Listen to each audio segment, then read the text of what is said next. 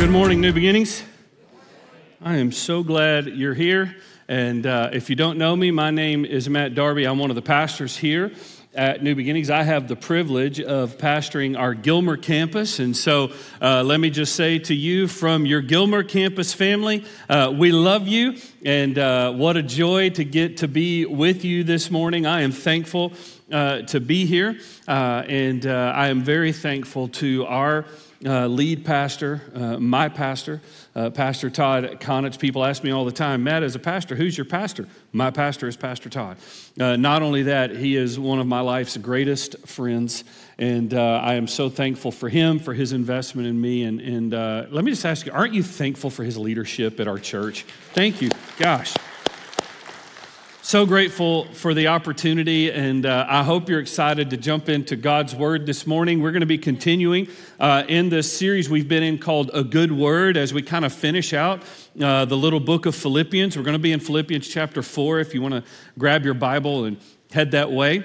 And we're going to be dealing with verses 14 through 20 and looking at some very practical ways that living a life worthy of the gospel works itself out. Really, all over this letter, there's two big themes that we've talked about as we've worked our way through Philippians. One is joy.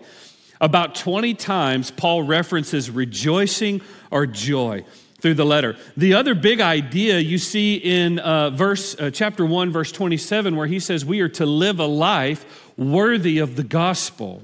And so when we get to chapter 4, really the rest of the letter, but very much here in chapter 4, Paul begins to give these good words, one right after another, telling us what it looks like to live with joy in Jesus and what the life looks like that is lived worthy of the gospel.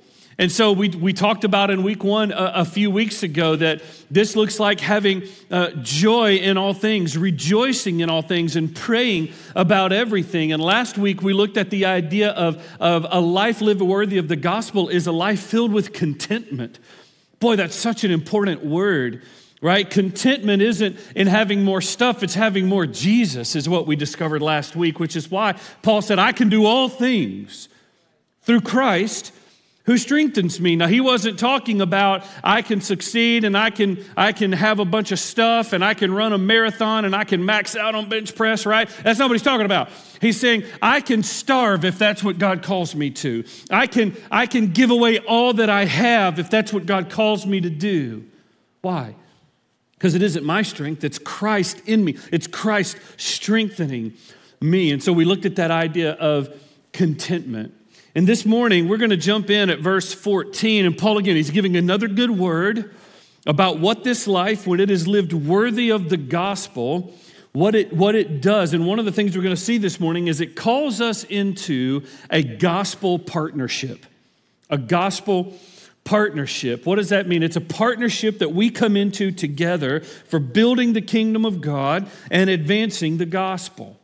This idea of partnership is all over the letter. One of the things I love is how Paul thanked them and loved them so dearly. Paul planted this little church, by the way. These are his spiritual children, and they loved him very much. And Paul begins and ends this letter by showing gratitude for their partnership with him, right? He begins in chapter 1. He says, I thank God every time I remember you for your partnership with me in this. And as we get into the last chapter, he begins to show that gratitude again. And what I love is that this little church loved Paul. They loved him and they supported him and they partnered with him and they considered themselves very much a part of his ministry. They considered themselves very much a part of what God had called Paul to do. And you see that in the first few verses. Look at verse 14, Philippians 4, verse 14. If you're there, let me hear you say the Bible is true. Amen. Yet it was kind of you to share my trouble. And you Philippians yourselves know that in the beginning of the gospel, when I left Macedonia, no church entered into partnership with me in giving and receiving except you only. Even in Thessalonica, you sent me help for my needs once and again. A couple of really important words in those verses that Paul uses. Actually, it's one Greek word that is expressed in two ways. He said that word that you see for share is actually a word that means fellowship or partnership. It shows up again a little bit later. Paul says, you have shared in my trouble. You entered into partnership with me. What Paul is saying is, you have partnered in my trouble. You fellowshipped with me in my hardship. The basic translation of that word, it communicates a deep partnership between two people that are going the same direction. That's really what that word communicates. And this is how this church has come alongside Paul in this season. Paul's in prison when he writes this, right? He is chained to a Roman guard when he writes this. His need is great, and he is saying, this church, out of their poverty and out of what they have partnered with me in my trouble. I don't know if you've ever had somebody come alongside you and share in your trouble or partner in your trouble. A few years ago, Carrie and I took our children on a little, just tried to take a week, and we went up to Colorado on a vacation, and we loved it. We loved getting together. We've been able to do it twice, and the first time we went, we thought, it would be a great idea if we went on a hike. Boy, that'll give you permanent eyes crossed. I'm telling you. We go on this hike, and so we look at this map that says, it's 2 miles in, you get to see this beautiful mountain lake, and it's 2 miles back. And I'm like, 2 miles? Piece of cake, saddle up. We'll be there and home in an hour. Let's go. And that wasn't true. And so we take off on this hike, and, within 30 minutes, I began to realize I've made a series of terrible choices that have led me to a terrible situation.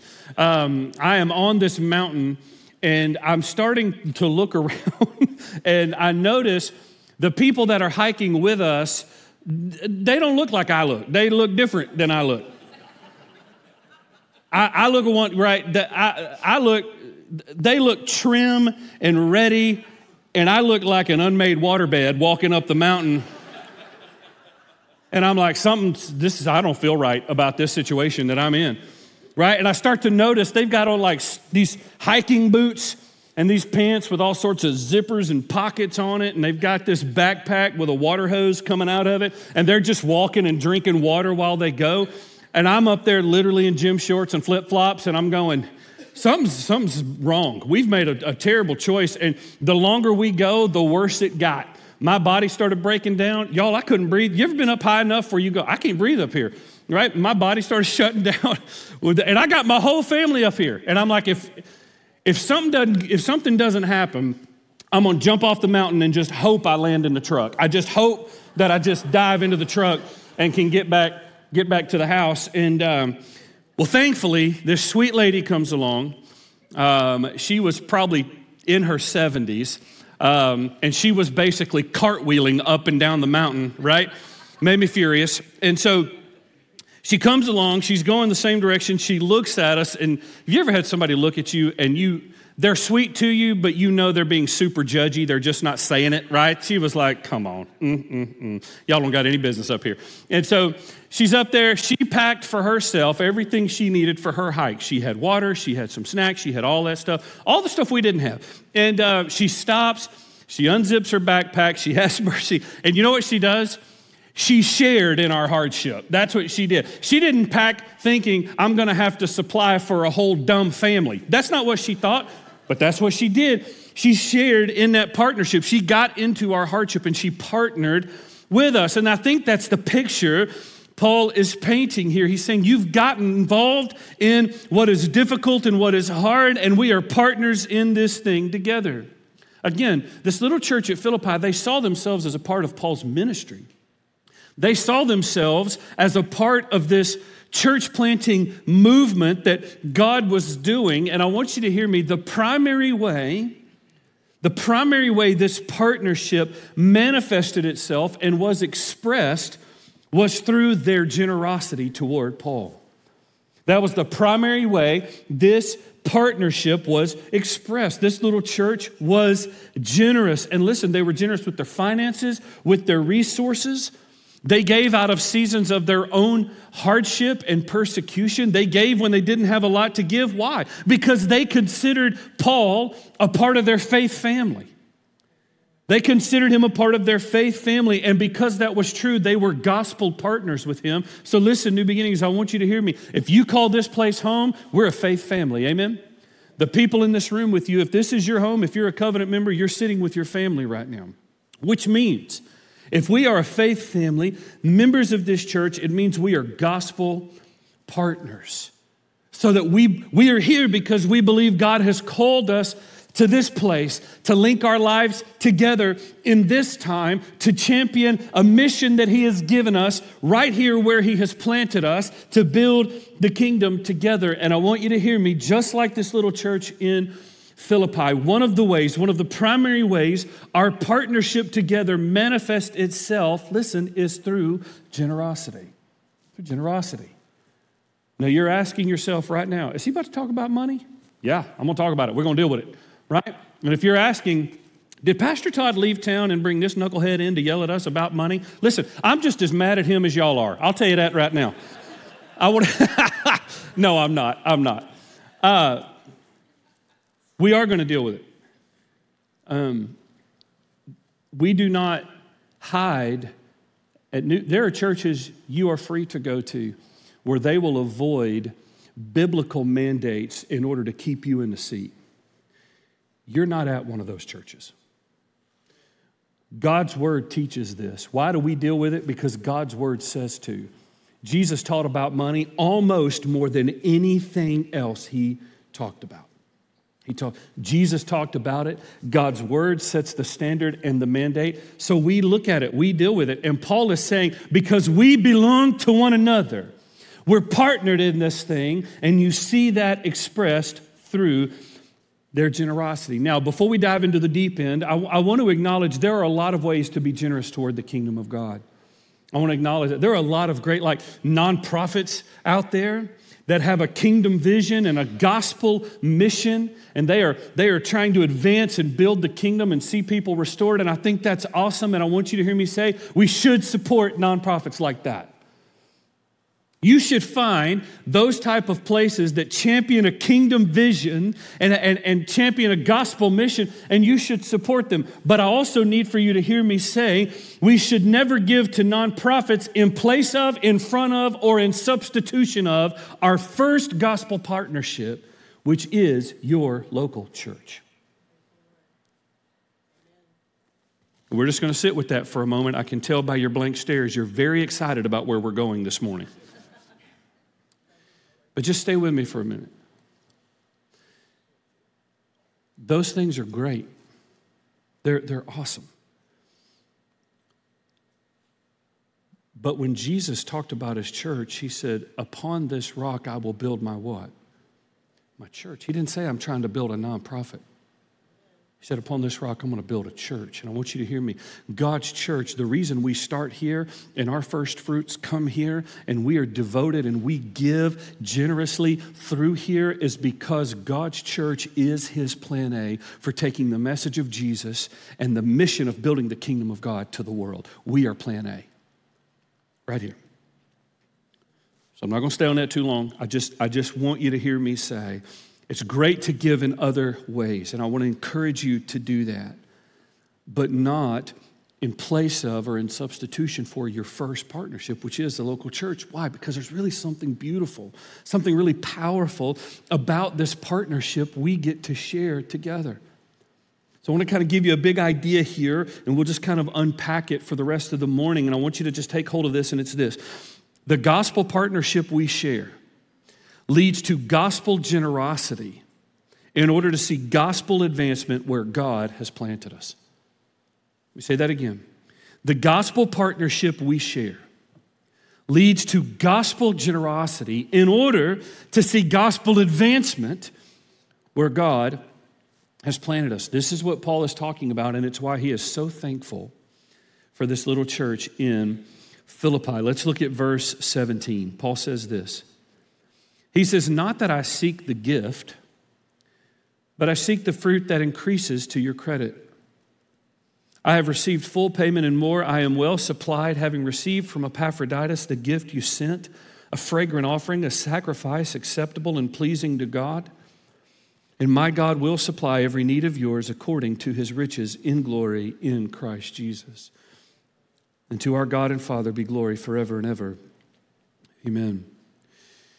It's important to see here that as Paul talks about these financial gifts, he's doing so with a spiritual gospel kingdom perspective, right? He isn't just giving a report about what he did with the money. He's actually teaching them something. He's building a theology. He's building their believing and their faith, and he's illuminating the significance of gospel generosity. Because when we give to the local church, it matters for eternity. And when we talk about giving at New Beginnings, it isn't just about balanced budgets. It isn't just about mortgage payments. It isn't even trying to be debt-free. It's about advancing the mission of God. Amen? So several truths that we're going to take hold of from these verses, 17 through 20, that my prayer is will strengthen your believing. Because let's just recognize it requires a tremendous amount of faith and trust to walk in financial obedience to the biblical standard God has given. Can we just acknowledge it takes faith and trust to do that? Yeah, it does. It takes faith and trust to step out and say, we are going to walk in biblical obedience when it comes to our money. We are going to do this. So how do we build the faith to do that? How do we build our believing so that this is not a burden, it's a joy? It's a joy. So let's grab some truths that we're going to see here in these verses. The first thing I want you to see is in gospel partnership, it isn't about the gift, but the fruit the gift produces. Say that again. In gospel partnership, in this thing we're doing, in being generous, it isn't about the gift, but the fruit the gift produces. Paul says in verse 17, first part, he says, not that I seek the gift, but I seek the fruit. I seek the fruit. Paul says, I'm not seeking a gift. I'm seeking to see fruit produced through the gift that you give. There's a big difference between seeking more money and seeking to see God produce eternal fruit through our money. Amen? Those aren't the same thing. There's a big difference between just wanting more and wanting to see God do more through what we have. And that's what Paul says, I'm seeking the fruit. And I think one of the reasons that we struggle with obedience in this area, when it comes to giving, is because we lose sight of the kingdom fruit being produced through our obedience. I think we tend to lose sight of it. Let me try something real quick. All right, so if you came to faith and or was baptized here at New Beginnings, or you have a close, immediate relative, family member, husband, wife, son, daughter, whatever, they came to faith and were baptized here at New Beginnings. So if you or an immediate relative was saved and baptized here at New Beginnings, would you just stand right where you are? Just stand right where you are. Doesn't matter if it was 30 years ago or 30 days ago. All right, would you look around this room for just a minute? Just look around this room with me. Those of you standing, look around the room with you. Look at this. What are you seeing right now? This is fruit produced. This is kingdom fruit being born out through faithful people being obedient. That's what this is. Amen? You guys can be seated. The point I want to make is this: when you partner with New Beginnings, when you partner with, if you have another church, when you partner with your church, you aren't giving to New Beginnings, you're giving through New Beginnings to see lives change. That's what we're doing. There's other examples. We partner with places like the Southern Baptist of Texas Convention. We just had that big convention this week. Pastor Todd led hundreds and hundreds of pastors from all across the state. Our church partners with our state convention. Why does that matter? Well, for reasons like this. In the last year, the SBTC has been able to plant more churches in the last 12 months than they have in the previous 5 years combined. That matters. It's why we partner with ministries like the Roots Network that's planting churches in East Africa right now. So you may be sitting in this room, but you're also sitting in churches all over the state of Texas, and you're sitting in churches in East Africa. Why? Because you didn't give to the church, you gave through it. You gave through it. We partner with great ministries like Hope Road a gospel-centered counseling center that just labor to see lives restored and people to find wholeness and health in who they are in Christ Jesus. We partner with ministries like Graciously Broken that labors in the name of Jesus to see lives restored so that, listen to me, every church that is planted and every life restored is fruit being produced through the gift. It's not about the gift, but the fruit the gift produces. Here's the second thing I want you to grab. In gospel partnership, our gifts, they're doing something. They are storing up treasures in heaven. They're storing up treasures in heaven. Look at what Paul says next in verse 17. He says, not that I seek the gift, but I seek the fruit that increases to your what? Say that word. Your credit.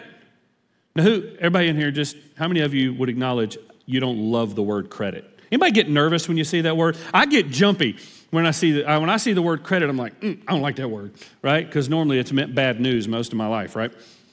But that Paul means it different than that, right? He says this is something that's being applied to your credit. It's being added to your account. What does he mean by to your credit? He means there is an eternal blessing in giving, and he wants them to see what this faithfulness is doing and what it's producing. He's saying not only is it producing fruit right now in the churches that Paul is planting and in Paul's needs being met, but it is increasing the fruit of blessing in heaven for them. And the same is true for us. Not only when you give obediently to the biblical standard, the way God has laid it out, not only is it a blessing in seeing churches planted and seeing lives restored, but it's doing something eternal. It's doing something eternal. So I want you to hear me say this. In the economy of God, your wealth, it's not about what you can possess in this world. It is about what you will leverage, what you're willing to leverage for eternity and what will last forever. Are you with me, New Beginnings? I feel you leaning away a little bit. I'll just preach on the floor, but we're going to get close on this. Your wealth is not about what you can possess in this world. It is about what you are willing to leverage for eternity and what will last forever. This is why Jesus says in Matthew chapter 6, starting in verse 19, when he preaches the greatest sermon ever, Sermon on the Mount, what did he say? He said, do not lay up for yourselves treasures on earth, where moth and rust destroy and where thieves break in and steal, but lay up for yourselves treasures in heaven, where moth nor rust destroys and where thieves do not break in and steal. For where your treasure is,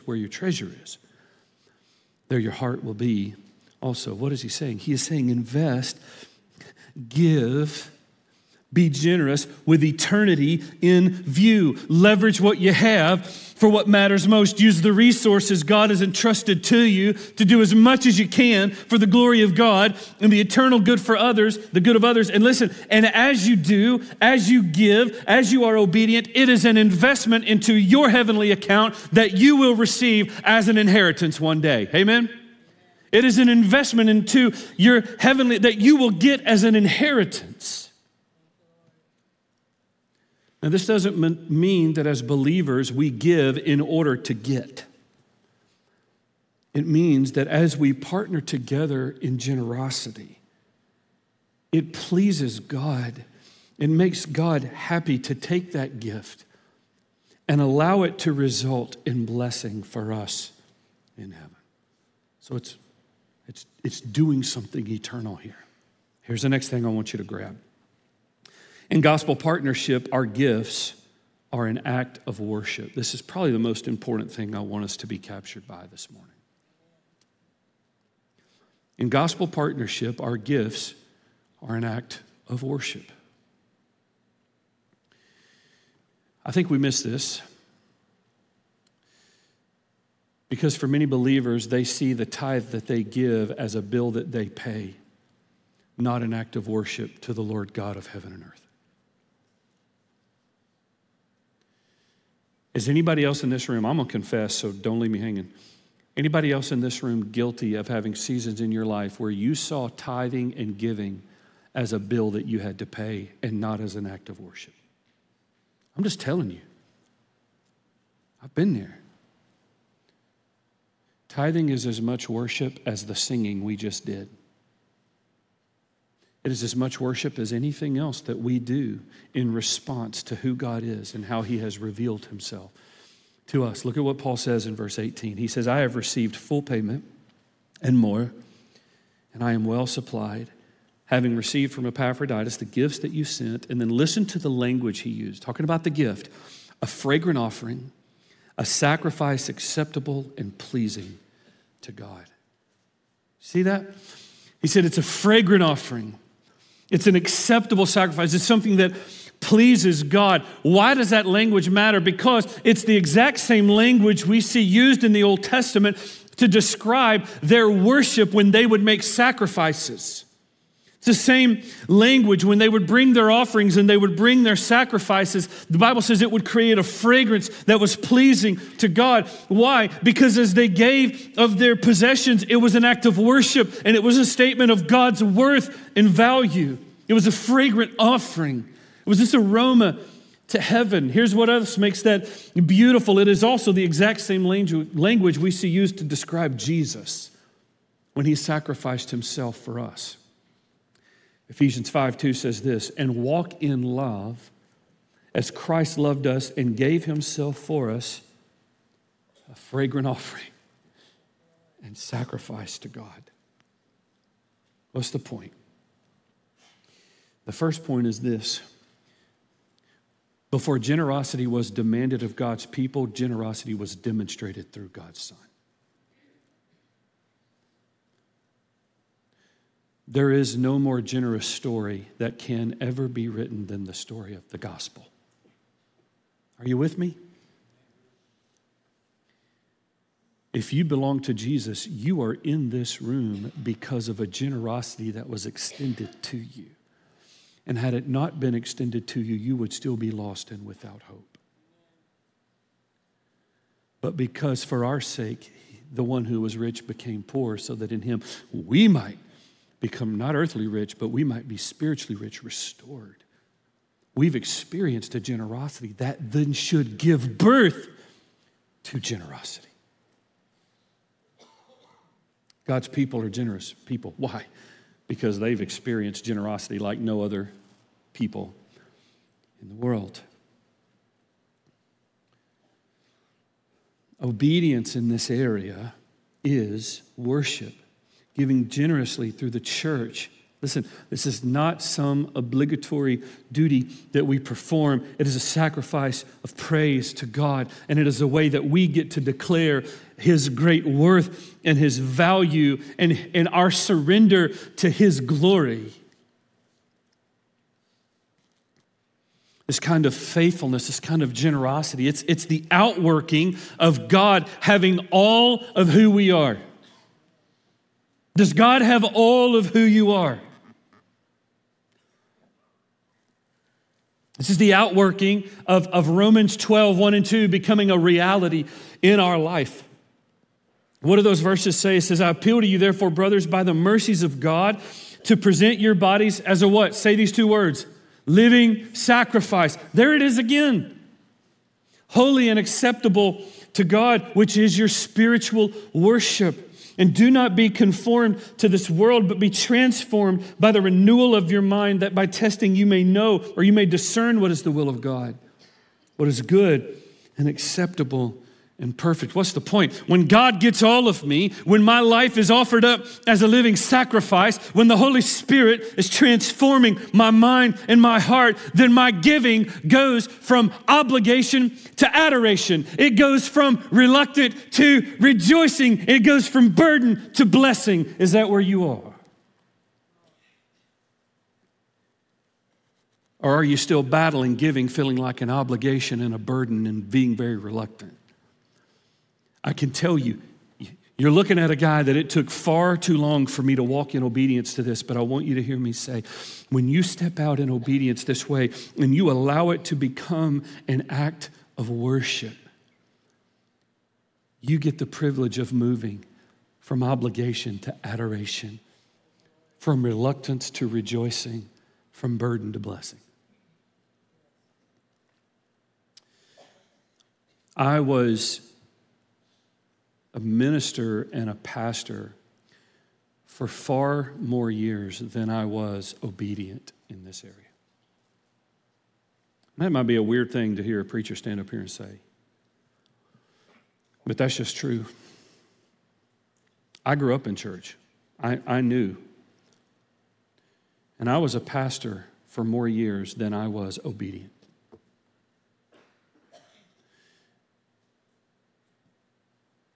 But Carrie and I made this adjustment years back, that we were going to give 10% and walk in obedience.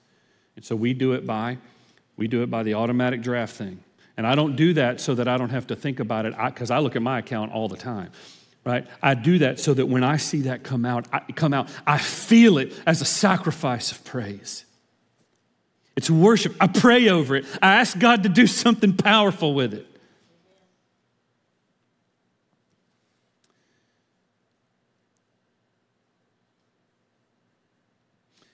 I bet obviously, every single person in this room, we know, every one of us know, we're not going to take one nickel to heaven, right? We're aware of that.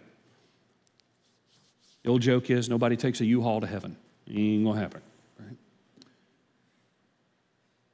Knowing we will not take one possession, one dime, one penny with us, yet for some reason, our money seems to be the last thing we want God to redeem. Are you with me?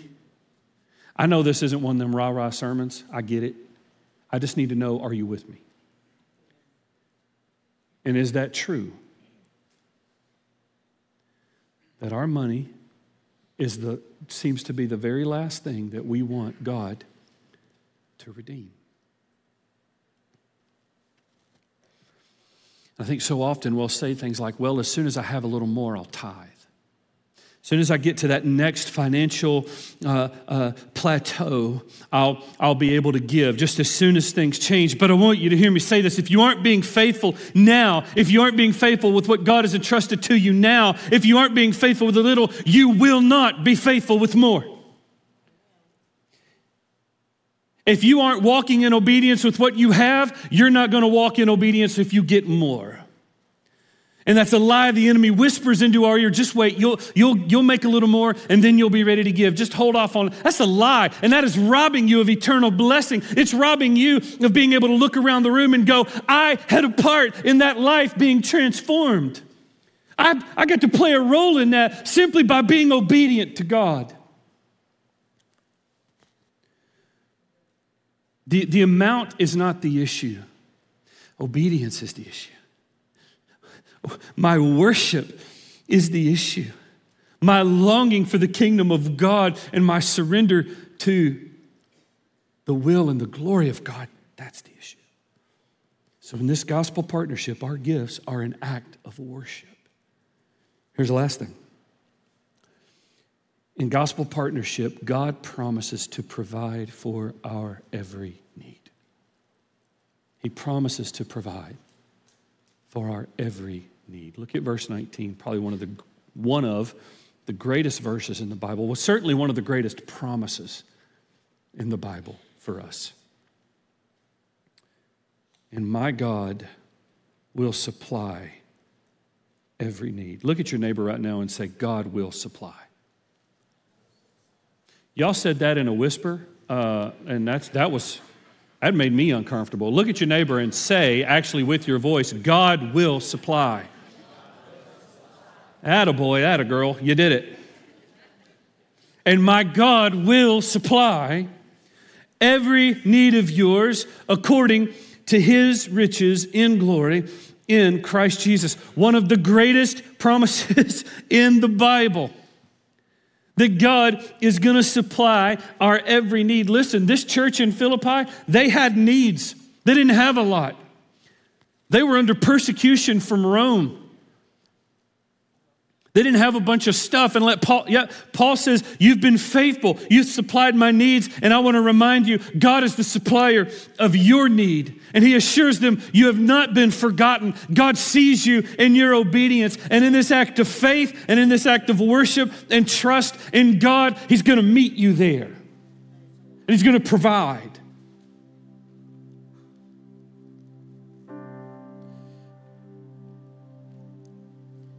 There is a reality that we can take hold of this morning,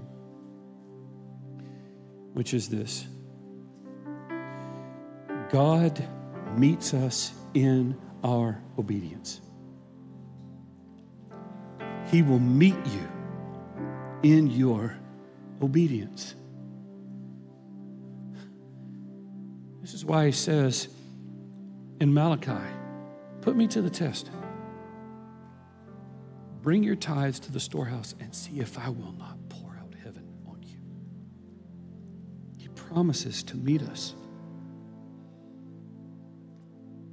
I love this verse. I read some this week from a pastor named H.B. Charles. He gave some great insight to this verse, and I just want to take 2 or 3 minutes and just unpack this. And I want it to encourage you. I know it's been challenging. I want you to be encouraged right now. How is it that we can trust this promise that he will supply? He will supply. He will meet every need. How do I trust that promise?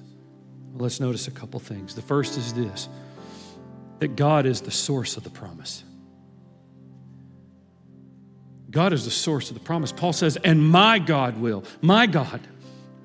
God is not a God. He is the God. He is our God. If you are in Christ, then you get to say, this is my Father. This is my God, knowing that nothing is impossible if God is your God through faith in Jesus. This is my God. And he's the source of the promise. So when Paul says, and my God will, he is saying the God who created heaven and earth will. The God who owns the cattle on 1,000 hills will. The God who is infinite in riches, he will supply all of he's the source of the promise. He's the source. Here's the second thing. God is the scope of the promise. He's the scope of the promise. He says, and my God will supply every need of yours. This promise is all-inclusive. God himself will meet every need that is produced in the path of obedience. Now, it's important to take hold of this. God has never promised he will give you everything you want. Anybody already know that to be true? I'm thankful for me not getting some of the things I wanted. He doesn't promise to meet our every want.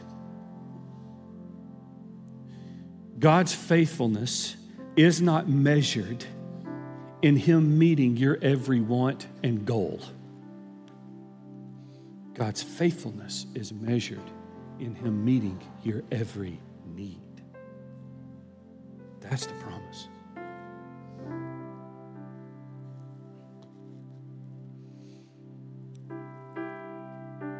And I do think that there are times when God will take things away that we think we need, things that we are substituting for him and substituting for Jesus in order to teach us that what we really need is more of him. Anybody ever walk through a season where God took some stuff away to make you look at him again? Every need we have in this path of obedience will be taken care of in him. Why? Because he's the scope of the promise. Here's the next thing. God is the sufficiency of the promise. Anybody believe God is sufficient?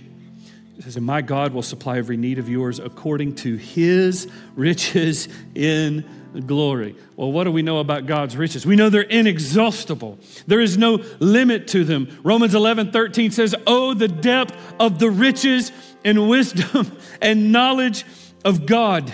Right? He is totally sufficient to meet every need. I think this is what positioned David in Psalm 23 that says, because the Lord is my shepherd, I shall not what? Provides every need. He's sufficient. So I want you to hear me say, there is no need your generosity, your obedience can create that God will not meet because he is sufficient.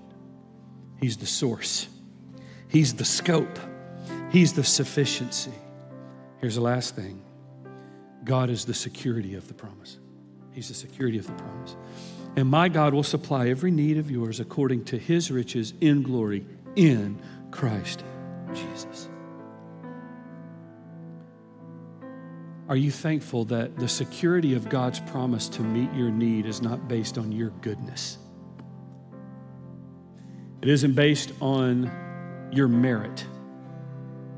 It is based in Christ Jesus. We are in Christ Jesus. This is what it means. We are in him. Christ is our security. Christ is the guarantee. Christ is the promise to provide. And this promise that he's given, it is grounded deeply in the gospel.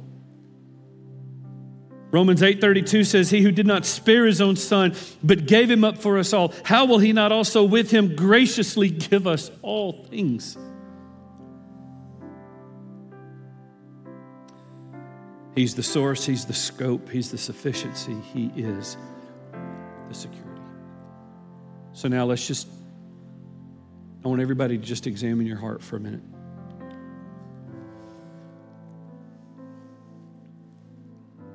And I want you to ask yourself, am I a gospel partner? Am I walking in obedience? Is generosity seen in my life by how I walk in obedience to the biblical standard of giving through my church?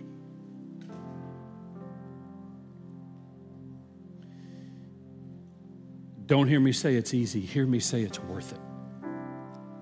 Don't hear me say it's easy. Hear me say it's worth it. I'm not the first person to say it is easier for a believer to live on 90% of their money than it is to live on 100. And some of you know that to be true. And I know that feels like such a risky thing to just step out there and do.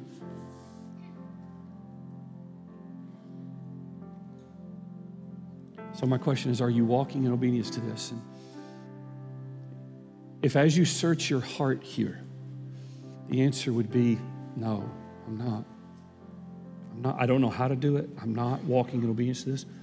Here's my challenge to you. In just a minute, we're going to worship. But as we worship, I want you to pray. So you may need to just stay seated. You may need to come get on your knees at this altar, but I want you to pray. And I want you, maybe for the first time in a long time, to invite the Holy Spirit to get involved in this area of your life. Just confess it, repent of it. God, I'm not doing this. I lack faith here. I need you to build me up and build my believing.